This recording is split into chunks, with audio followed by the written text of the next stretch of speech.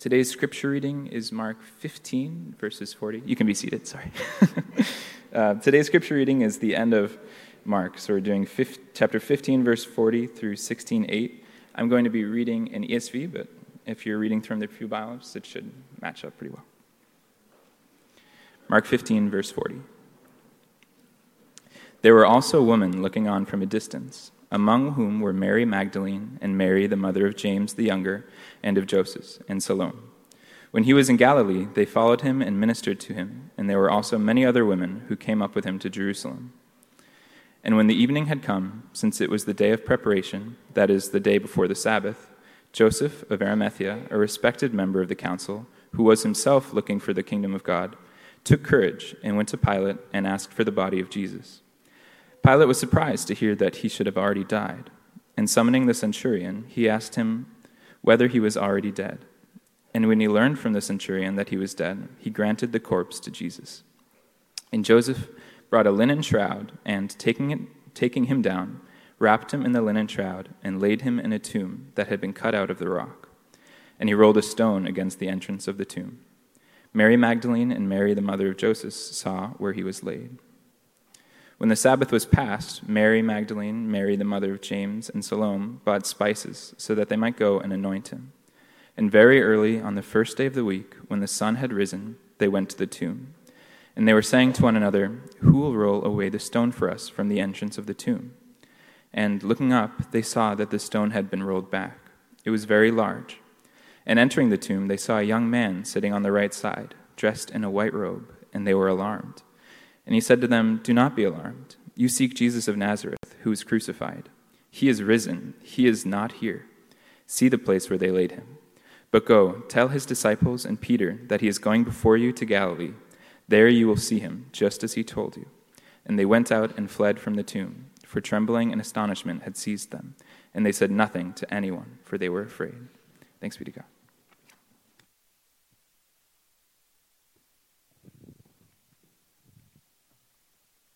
Good morning, Crossbridge. Today, we finish our sermon series through the Gospel of Mark. We started it at the end of April earlier this year. 6.5 months, 16 chapters, 25 sermons. A lot's happened since then, and in the midst of all of that, we had the continual proclamation of God's word to us through Mark's Gospel. The gospel that points us to who Jesus is, what he came to do, and invites us to follow him as disciples. And so in light of all that, let's take a moment just to pray as we come before the Lord. Father God, we thank you for sending your Son Jesus to live a perfect and sinless life and to die on the cross for our sins. We thank you that by your grace we've been able to preach through this entire book of Mark and be enriched, be challenged, to have grown spiritually through your word to us. As we close out this sermon series, imprint your word on our minds and our hearts and our lives. Help us not to forget what you have said and still have to say to us. In Jesus' name we pray, amen. So we're finishing Mark today, and some of you might have noticed that as we were reading through this passage today, that we stopped at verse 8. It wasn't a mistake.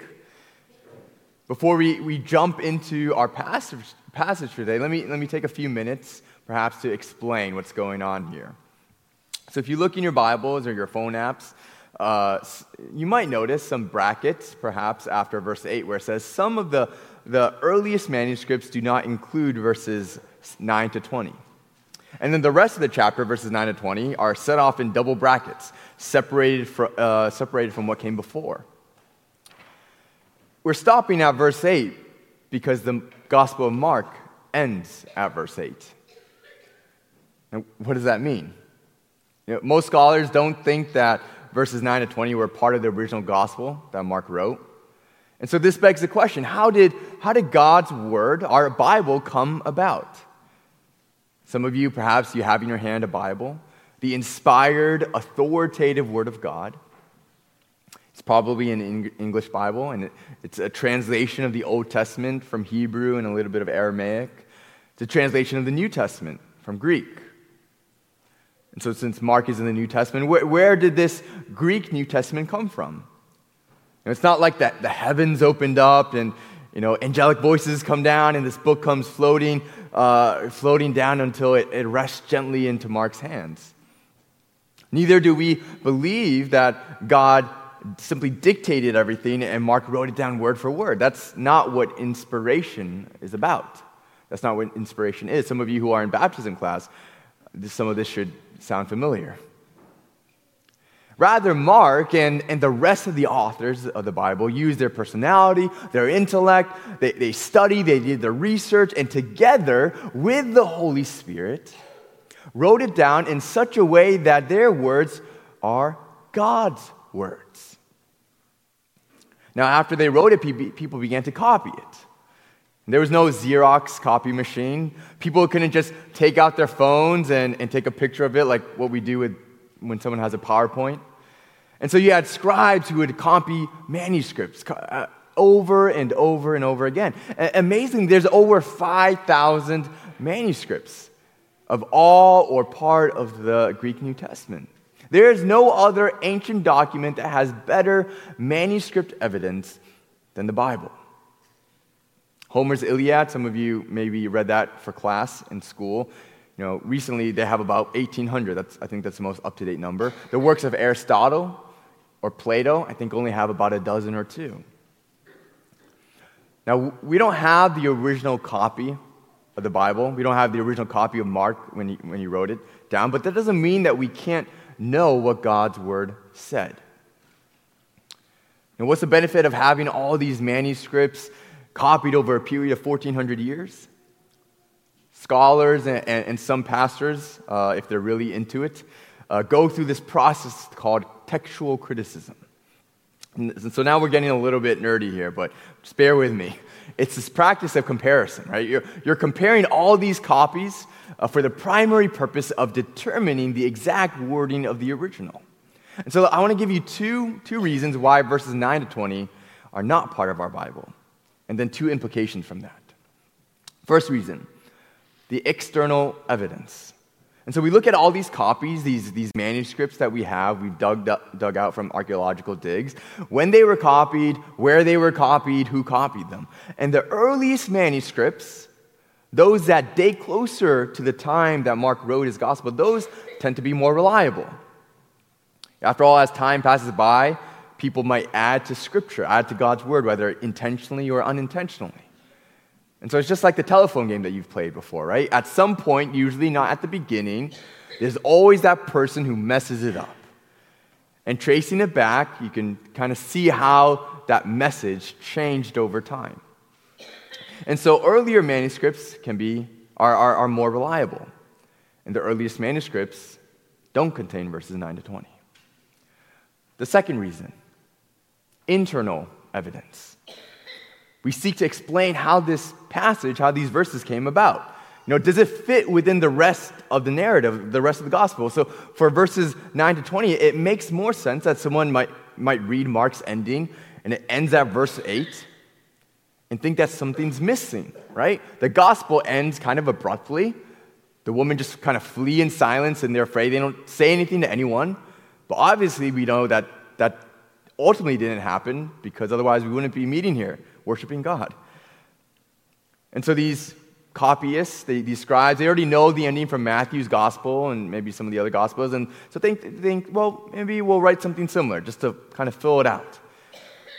And this is also combined with the fact that the language of verses 9 to 20 doesn't sound like Mark. Verses 9 to 20 has a style and use of vocabulary that's very different from the rest of the gospel. And so that's a simplification, but with all these things in mind, then scholars and many churches believe that verses 9 to 20 are not part of the Word of God. And so where does that leave us then? So two quick points. One, there's probably many other people in this world who actually do believe that verses 9 to 20 is the Word of God. They preach from it, they do their devotions in it, And so let's be clear. What we have here this morning is not an issue of orthodoxy or heresy. Our salvation does not fall on whether or not you believe verses 9 to 20 to be part of Scripture. It's not like if we don't have these verses, then Jesus is not God. So I don't want your faith this morning to be shaken or disturbed. In fact, hopefully it should be the opposite, recognizing that our faith is not a blind faith. Our faith is not a blind faith. As Christians, we're not afraid of going through the study and going through the research and looking at the evidence. Second, if verses 9 and 20 are not Scripture, then what do we do with it? Because it's kind of still there in our printed Bibles. Now, the events in verses 9 to 20 probably happened. And it may be true, though, but it's not authoritative as God's word for God's people. And so these verses don't serve as the basis of authority for our lives. But they can serve as a pointer to authority, right? Just kind of like a sermon illustration. So, for example, the stories and analogies that I share with you sometimes, they're not authoritative. Me sharing a couple weeks ago about getting a haircut at my barber does not change your life. And it shouldn't.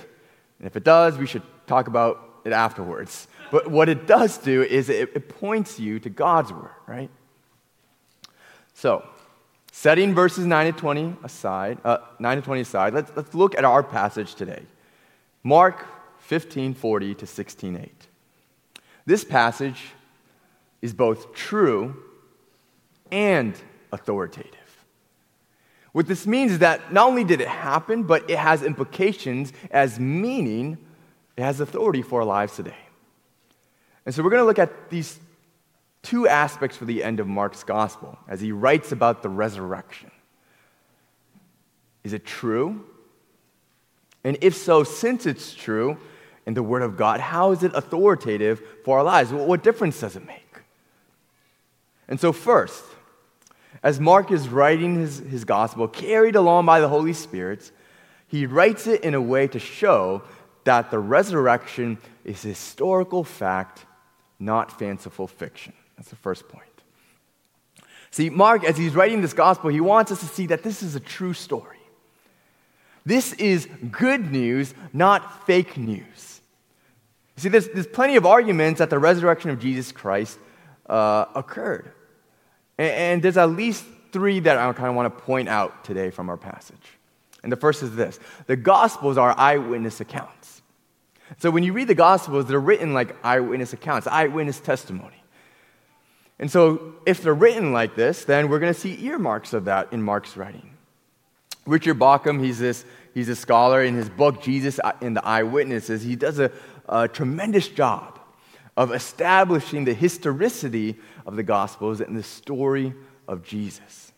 It's not just myth or fiction. It's fact. And in his book, he talks about how these seemingly random names that we come across in our reading, they act as footnotes. So as you're reading, you read about these people, and you probably don't know who they are. And so he gives a couple examples from Mark. For example, in Mark 15, just last week, we're told that a passerby, Simon of Cyrene, helps Jesus carry his cross. He's described there as the father of Alexander and Rufus.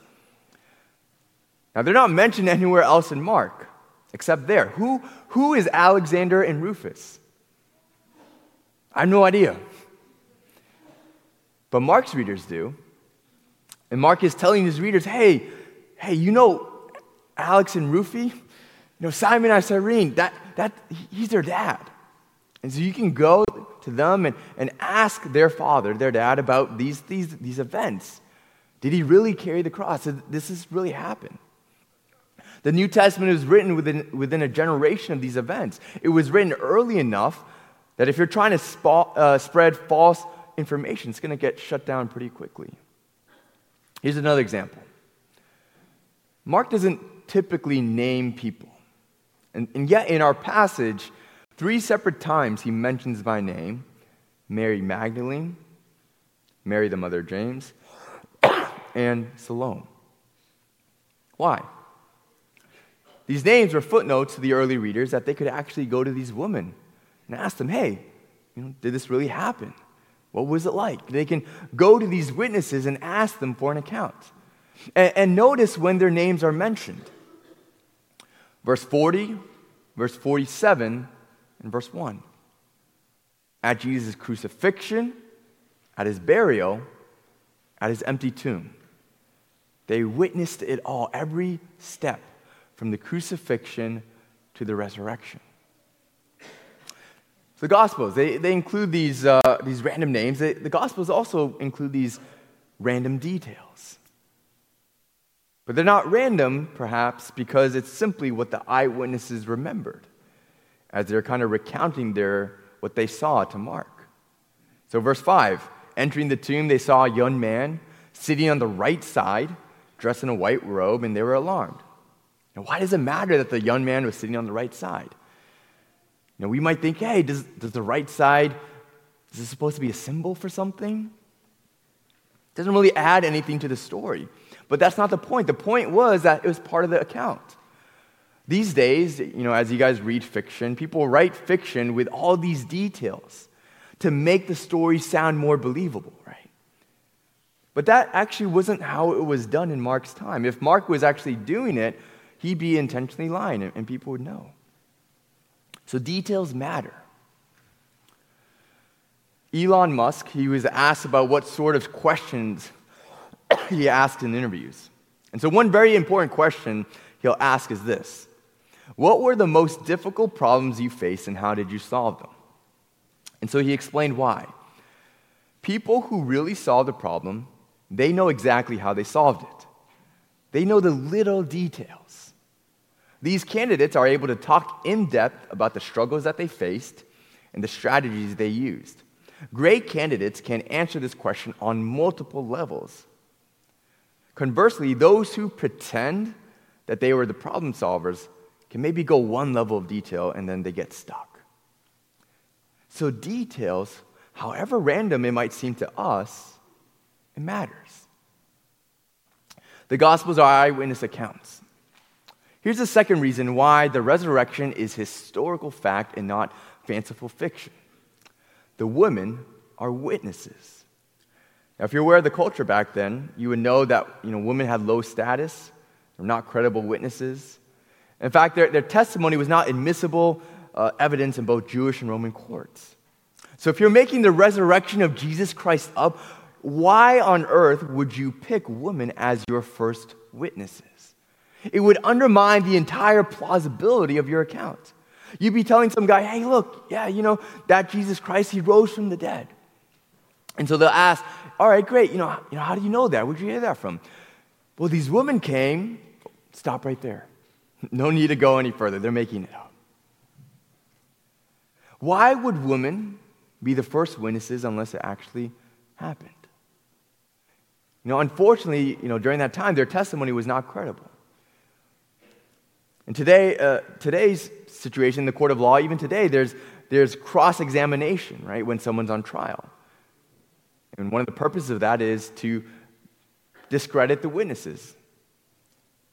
So maybe perhaps for some of the folks in the back, I'm reminded of a couple scenes in the movie Legally Blonde, where Reese Witherspoon's character, she's a lawyer, she's trying to be, she discredits the witness by demonstrating that their story doesn't add up.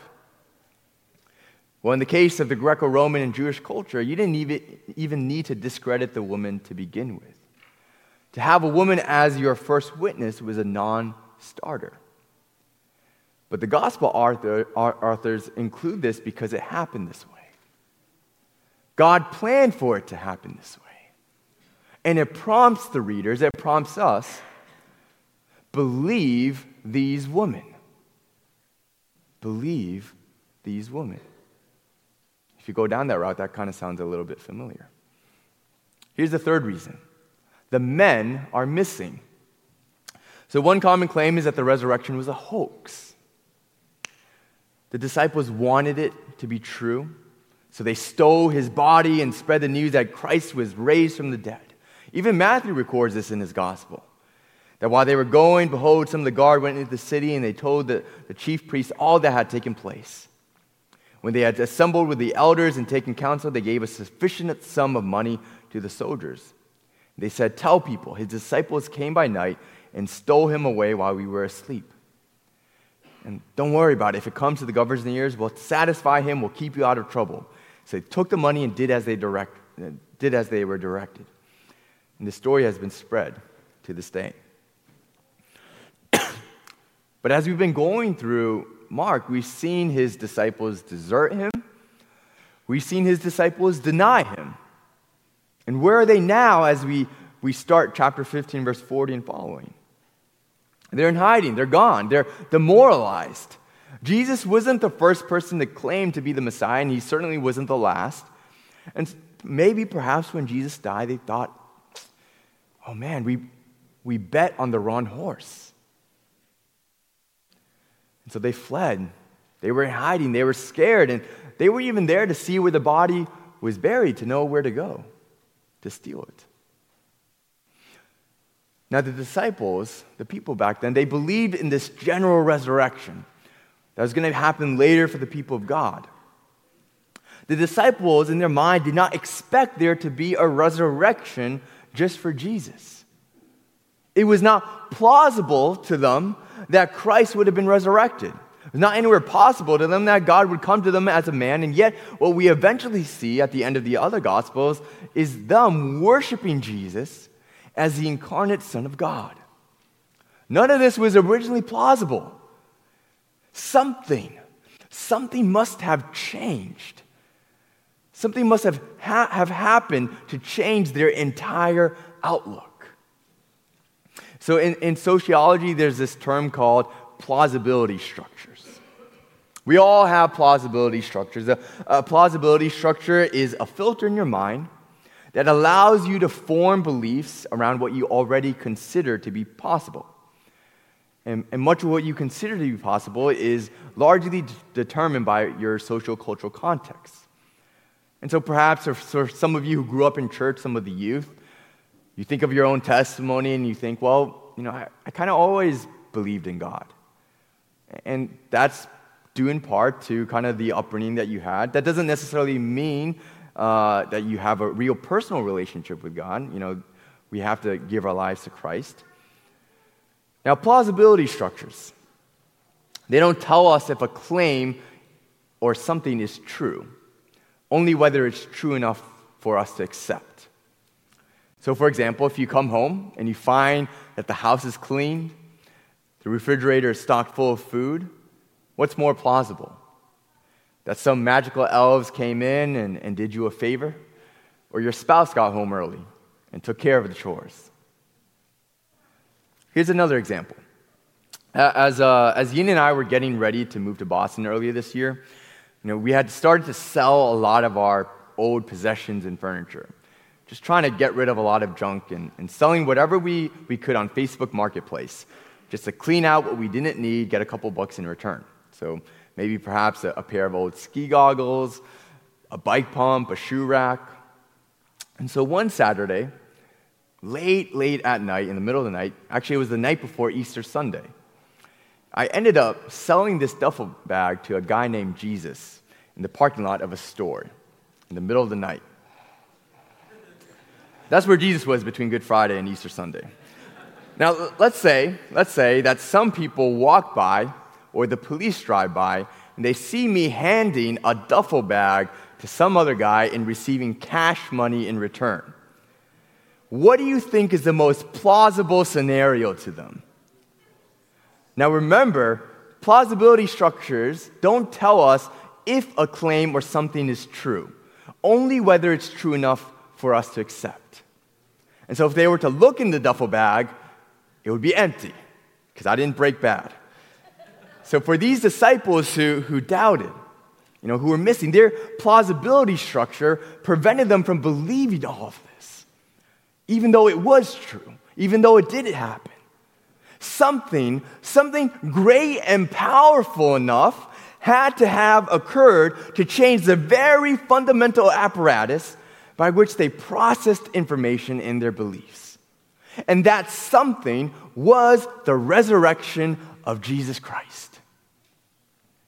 One author writes that when the apostles are finally found proclaiming the resurrection, one can feel more assurance in the truth of their proclamation when one considers how difficult they found it to be convinced. The resurrection is historical fact, not fanciful fiction. That's in part what Mark wants us to see this morning. It's true. But not only is it true, it's authoritative. It's God's word to us. It has meaning for us. It has implications for our lives.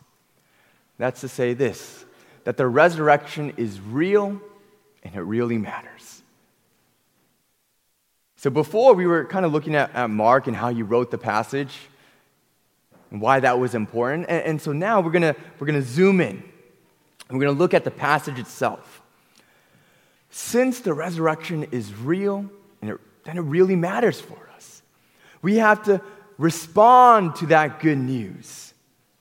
That's what news is, right? Something that has already been done, something that's already happened or is happening. The only thing that we can do is respond to it. It changes us. And our passage highlights that for us. Now, I don't know why, but it seems like every time I'm up here preaching, I get a passage that's a Mark and sandwich. So let's be clear, not every passage in Mark is a Mark and sandwich. Just this one and the other three I also preached on. I do hope that, if your parents are in CM or some of your friends start asking you, oh, look, what's Mark about? Your answer is not sandwiches. Now let's look at the sandwich. The concept here should be pretty familiar to you by now, right? One story split in half, insert another story in the middle. You got your bread, meat, bread. A, B, A. And so here we have this story of the woman that surrounds the story of Joseph. So what does Mark want us to see? Joseph acts with boldness while the women flee with fear. There's this contrast here. In verse 40, we're told that the women are looking on from a distance. They haven't deserted him. They haven't denied him. But this distance does remind us of Peter, who earlier on also followed Jesus at a distance.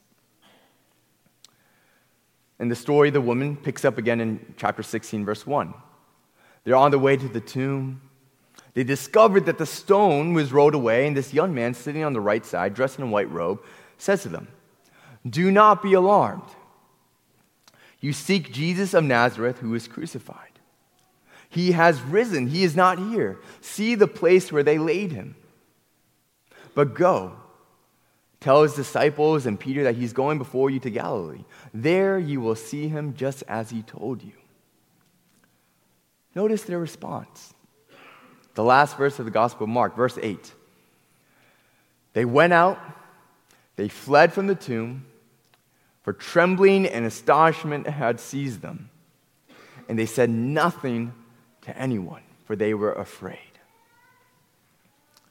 Now in Mark, the announcement of this angel, the young man, is literally the gospel. The good news that Christ has risen. Do not fear. Jesus is not here. The empty tomb becomes the first pulpit. And the woman's reaction, they hear this good news, the gospel, Jesus Christ has risen. Now they're commanded to go and tell the missing men, the disciples. Instead, their response is they flee in fear and remain silent. And now, right in the middle of this story, Mark inserts another story, focusing on Joseph, verses 42 to 46. Now, what he's responding to is not necessarily the resurrection, but he's still responding to Christ. What we find here is that Joseph is an unlikely disciple. He's a respected member of the council, the very body of leadership that just crucified Jesus. Now, we don't know if maybe he was there, or maybe, he didn't speak up, maybe he just, something happened. But look, verse 43. It says he was looking for the kingdom of God. He took courage and went to Pilate asking for the body of Jesus. Now, it took courage to ask for the body of someone who's just been declared an enemy of the state. Now, normally the Romans, they had no issue leaving the body of a crucified criminal hanging there for days, letting the birds feed off the carcass, all of it to serve as a message, as a deterrent to would-be criminals.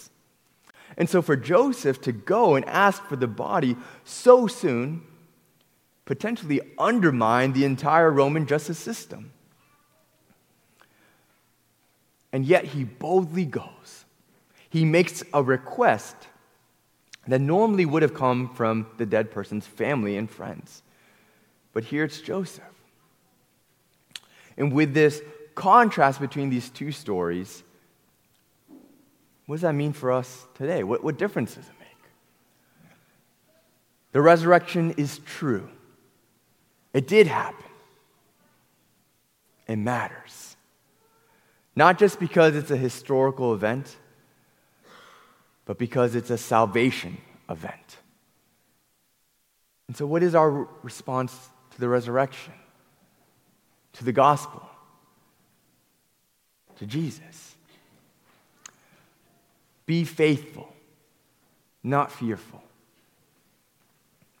At the beginning of Mark, Jesus commands the people to be silent, but they spoke.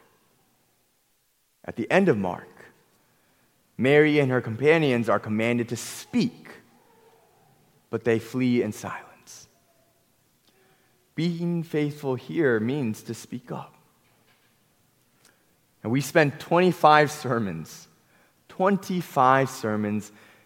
the Gospel of Mark. And I'm told that when we first started this series, the emphasis was on discipleship, on following Jesus. And it still is, even with this last passage in Mark. You know, even as I joined midway and preached through some of these passages, God's words through Mark was particularly convicting to me and hopefully to some of you. Following Jesus is not the easiest thing in the world. And if it is, we might need to reevaluate some things. Following Jesus does take boldness, takes courage, takes faith.